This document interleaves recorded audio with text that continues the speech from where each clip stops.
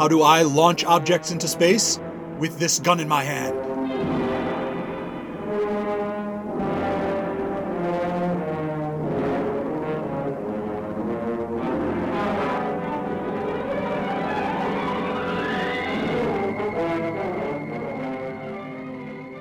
Indiminishable hero by virtue of the fact that he carries a gun, Falk Zildjian enters the Umberto Eco conference room inside the Grotto Club. Thank you for joining me here, Falk. I always drop what I'm doing when a call goes out from the Informatron. What were you doing? Oh, it was a firefight. No big deal, I'll catch another one later. I'd like to ask you a favor, Falk. Anything. You probably know there's a regularly occurring bridge game here at the Grotto Club on Wednesday evenings. Word on the street is it sometimes gets to be pretty high stakes. Members have been known to exchange tens of dollars in the pot every week. But lately it's risen to hundreds of dollars. Why did it change? A new gentleman has been coming around, Verdugo Prax.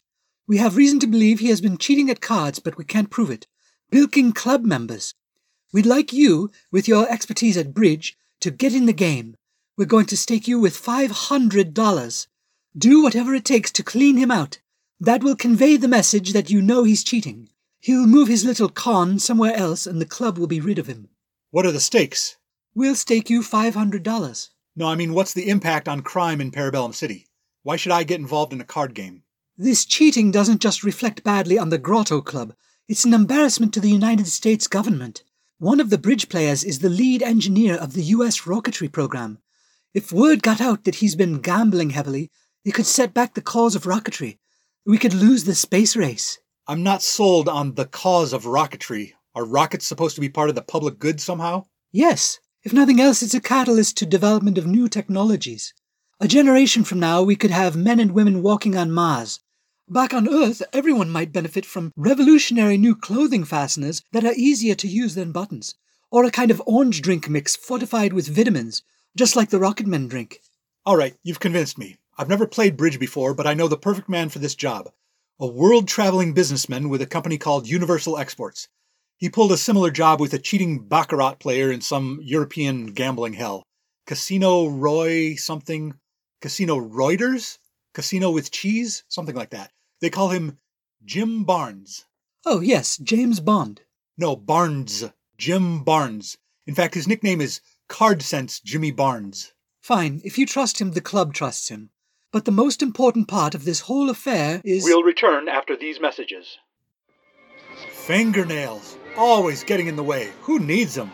If only there was a way to... But surely you're not suggesting I... Pliers? What kind of monster are you? What's this? Horsford's liver pills? What do you expect me to do with these? Read the tin? All right. 42 pills, 0.8 ounces. Wake up your liver bile and rid yourself of sick headaches with Horsford's... Not the whole box, just this part here. Fine. It says, side effects include nausea, diarrhea, stomach ache, backache, withering earlobes, compressed navel. I still don't see how... Keep reading. Turpentine body odor, headache, constipation, drowsiness, cabbage lip. Oh, and shedding of fingernails. Yes, you too can shed those unsightly fingernails by taking Horsford's liver pills in the convenient tin for only... No, I don't mean you. I'm talking to the audience. The listeners on the radio. This is being recorded for broadcast on... No, I'm not trying to catch you out by secretly recording you. You haven't said anything. You've only gestured to me and handed me this tin. How much do I owe you? All right, here. Thanks. No, if you don't want to be recorded, I'll wait till you're gone. Yes, you too. Tell your mother I said hello. All right, where were we? Only $8 for 42 pills. Horsford's, George Piscataway's liver pills. Don't get the inferior liver pills from your local druggist. Come to me, George Piscataway. You can usually find me on the corner of Ridge Road and Barksdale. Shed your fingernails today. We now return to Act 2 of Ad Space. How did things turn out, Jimmy? Oh, champagne and Benzedrine. Never again. But you were able to stop this Drax fellow? Prax. Verdugo Prax. Yes, he won't show his face at the Grotto Club again, that's for sure. Unfortunately, he's not finished, and neither am I. You see, this Prax owns a company that supplies metal alloys for the United States rocketry program. I fear he has something nefarious planned. Perhaps he'll supply substandard materials or sabotage the upcoming rocket test somehow. Wow, you really got embroiled in matters of national security. My crime fighting is usually limited to Parabellum City, or at the farthest, the tri-state area. Yes. That explains why the Informatron had so much money to fund your part in the bridge game. She's probably working for the government. No, I believe she has shares in the Magnum Radio Network. Maybe so, but that can't be worth much. You might be surprised to learn how much they bring in with their advertisements. Last I heard, you can buy commercial airtime on WPBC for $5 a minute. They'd need a lot more commercials than usual to bring in that kind of... We'll return after these messages. Is this what it sounds like when you play pinball?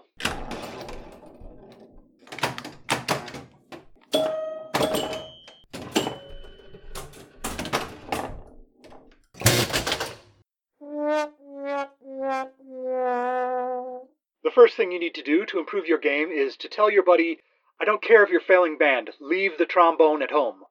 The second thing is to buy a copy of Tommy Walker's Mastery of the Silver Ball, with chapters on how to play clean, how to feel all the bumpers, how to play by intuition, how to increase wrist suppleness.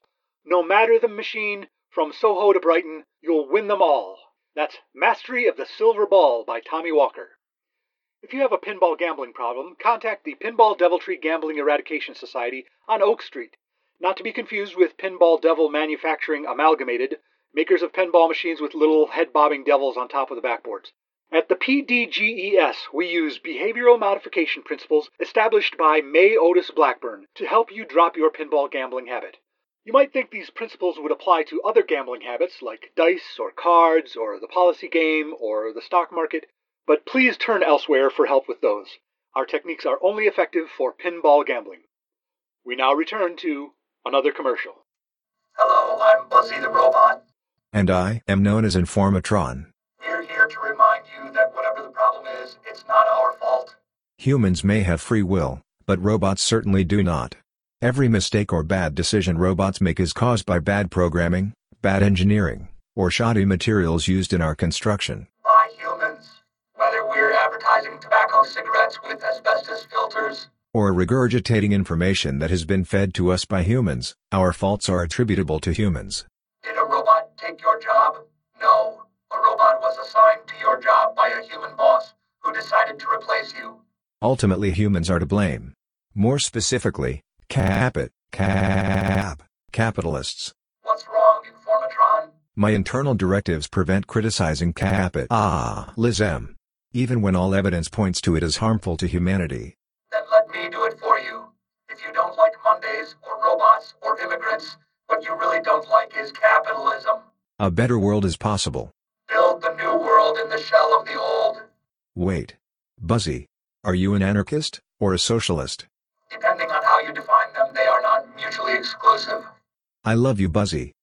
We now return to Act 3 of Ad Space. CardSense Jimmy Barnes has been tied up and left in a chamber at the rocket testing facility where a new space rocket is counting down to blastoff. When the engines ignite, he'll be vaporized. Tied up behind Jimmy is a woman he met along the way and dragged into it, because of course he did. I'm so sorry to have gotten you involved in this, Miss Brand. It's all right, James. Jimmy. It's Jimmy Bonds. Not Bond. Bonds. It's British. I'm rolling the AR. Bonds. Yes, Jimmy. You couldn't have known that I was a British secret agent who had infiltrated Verdugo Prax's office and served as his secretary. And it was my fault that he discovered me. What I don't understand is why Prax proposed this moon rocket program to the government with the name Operation Ruin Maker. Didn't that ring any alarm bells that he was planning to ruin things? Why not name it the Lunar Arrow or Crescent Shot? Maybe something with moon in it. Moon rake? There's a simple explanation, Jimmy. They needed... We'll return after these messages.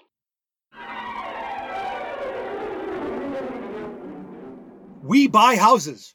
Are you in a tight spot and need cash right away? We buy houses. Any condition. Do you own your home? Have you mortgaged it?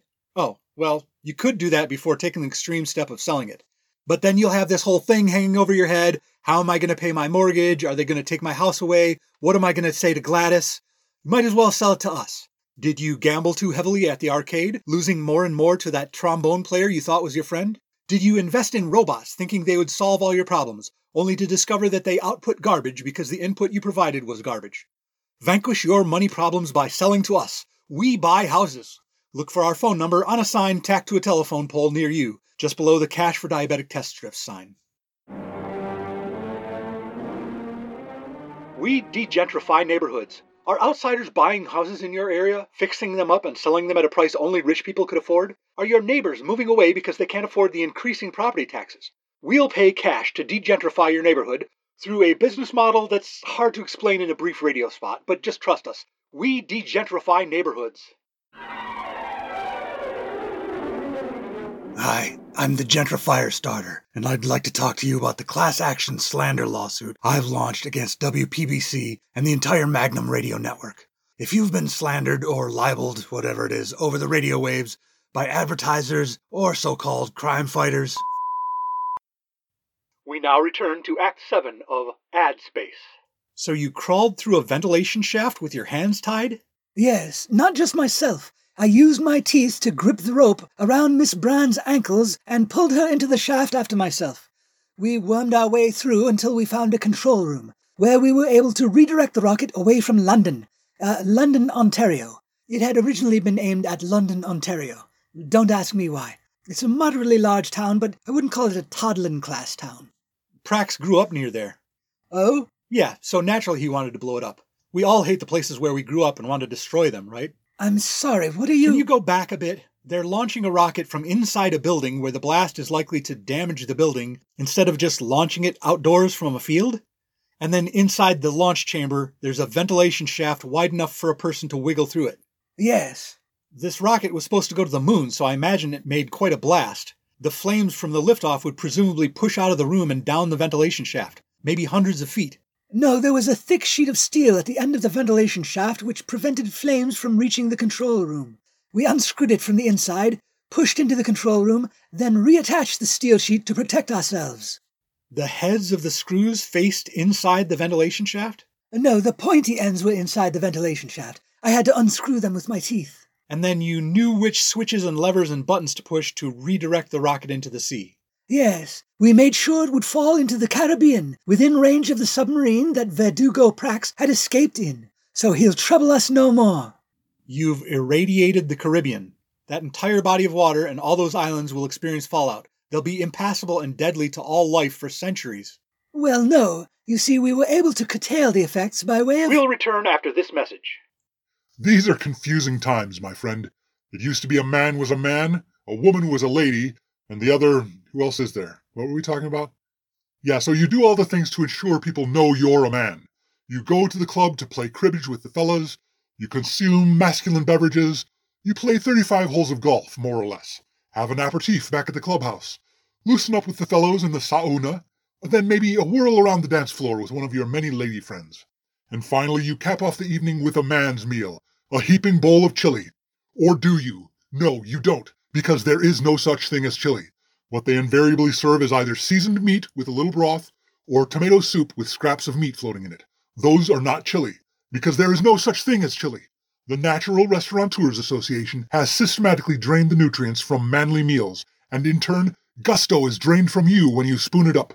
To restore your lost vitality, increase your stamina, vigor, and masculinity, try Rocky Bullhorn's Stone Elixir. Active ingredients include apple cider vinegar, capsaicin, and lithium. Stand up and be counted, if you see what I mean. We now return to Act 19 of Ad Space. Falk seems to have a lot of questions for Jimmy Barnes. See here, old man, what are you doing? I'm drawing this gun in my hand. Your story doesn't add up, Barnes, if that is your real name. When have Englishmen ever called themselves Jimmy? The kind of Englishmen who call each other old man are going to call themselves Jimmy? I can think of dozens. There's Jimmy Besides Savile. that, this story about the industrial metal magnate named Verdugo Prax sounds absurd. They put a ventilation shaft in the rocket chamber that leads straight to the control room. Prax gives you not just the opportunity to save the space program from being sabotaged, but also to prove what a great bridge player you are. None of this passes the sniff test. I can't figure out your angle, but something fishy's going on. I'm taking you in. To whom are you taking me? Well, the Bureau of Investigation is no good with that Hoover guy as the head of it. I wouldn't trust MI5 or MI6, if they've even reached numbers that high yet. Maybe I'll turn you over to Le Deuxième Bureau. Gesundheit. Hold still while I tie up your hands again. Blast, where is a ventilation shaft when you really need one?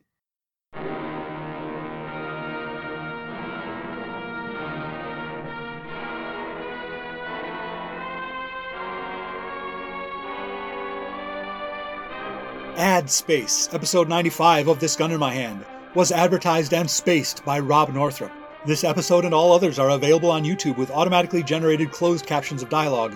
Visit thisguninmyhand.blogspot.com for credits, show notes, archives, information on how to subscribe, and to buy my books, such as Little Heist in the Big Woods and Other Revisionist Atrocities. How do I make space for ads? With This Gun in My Hand.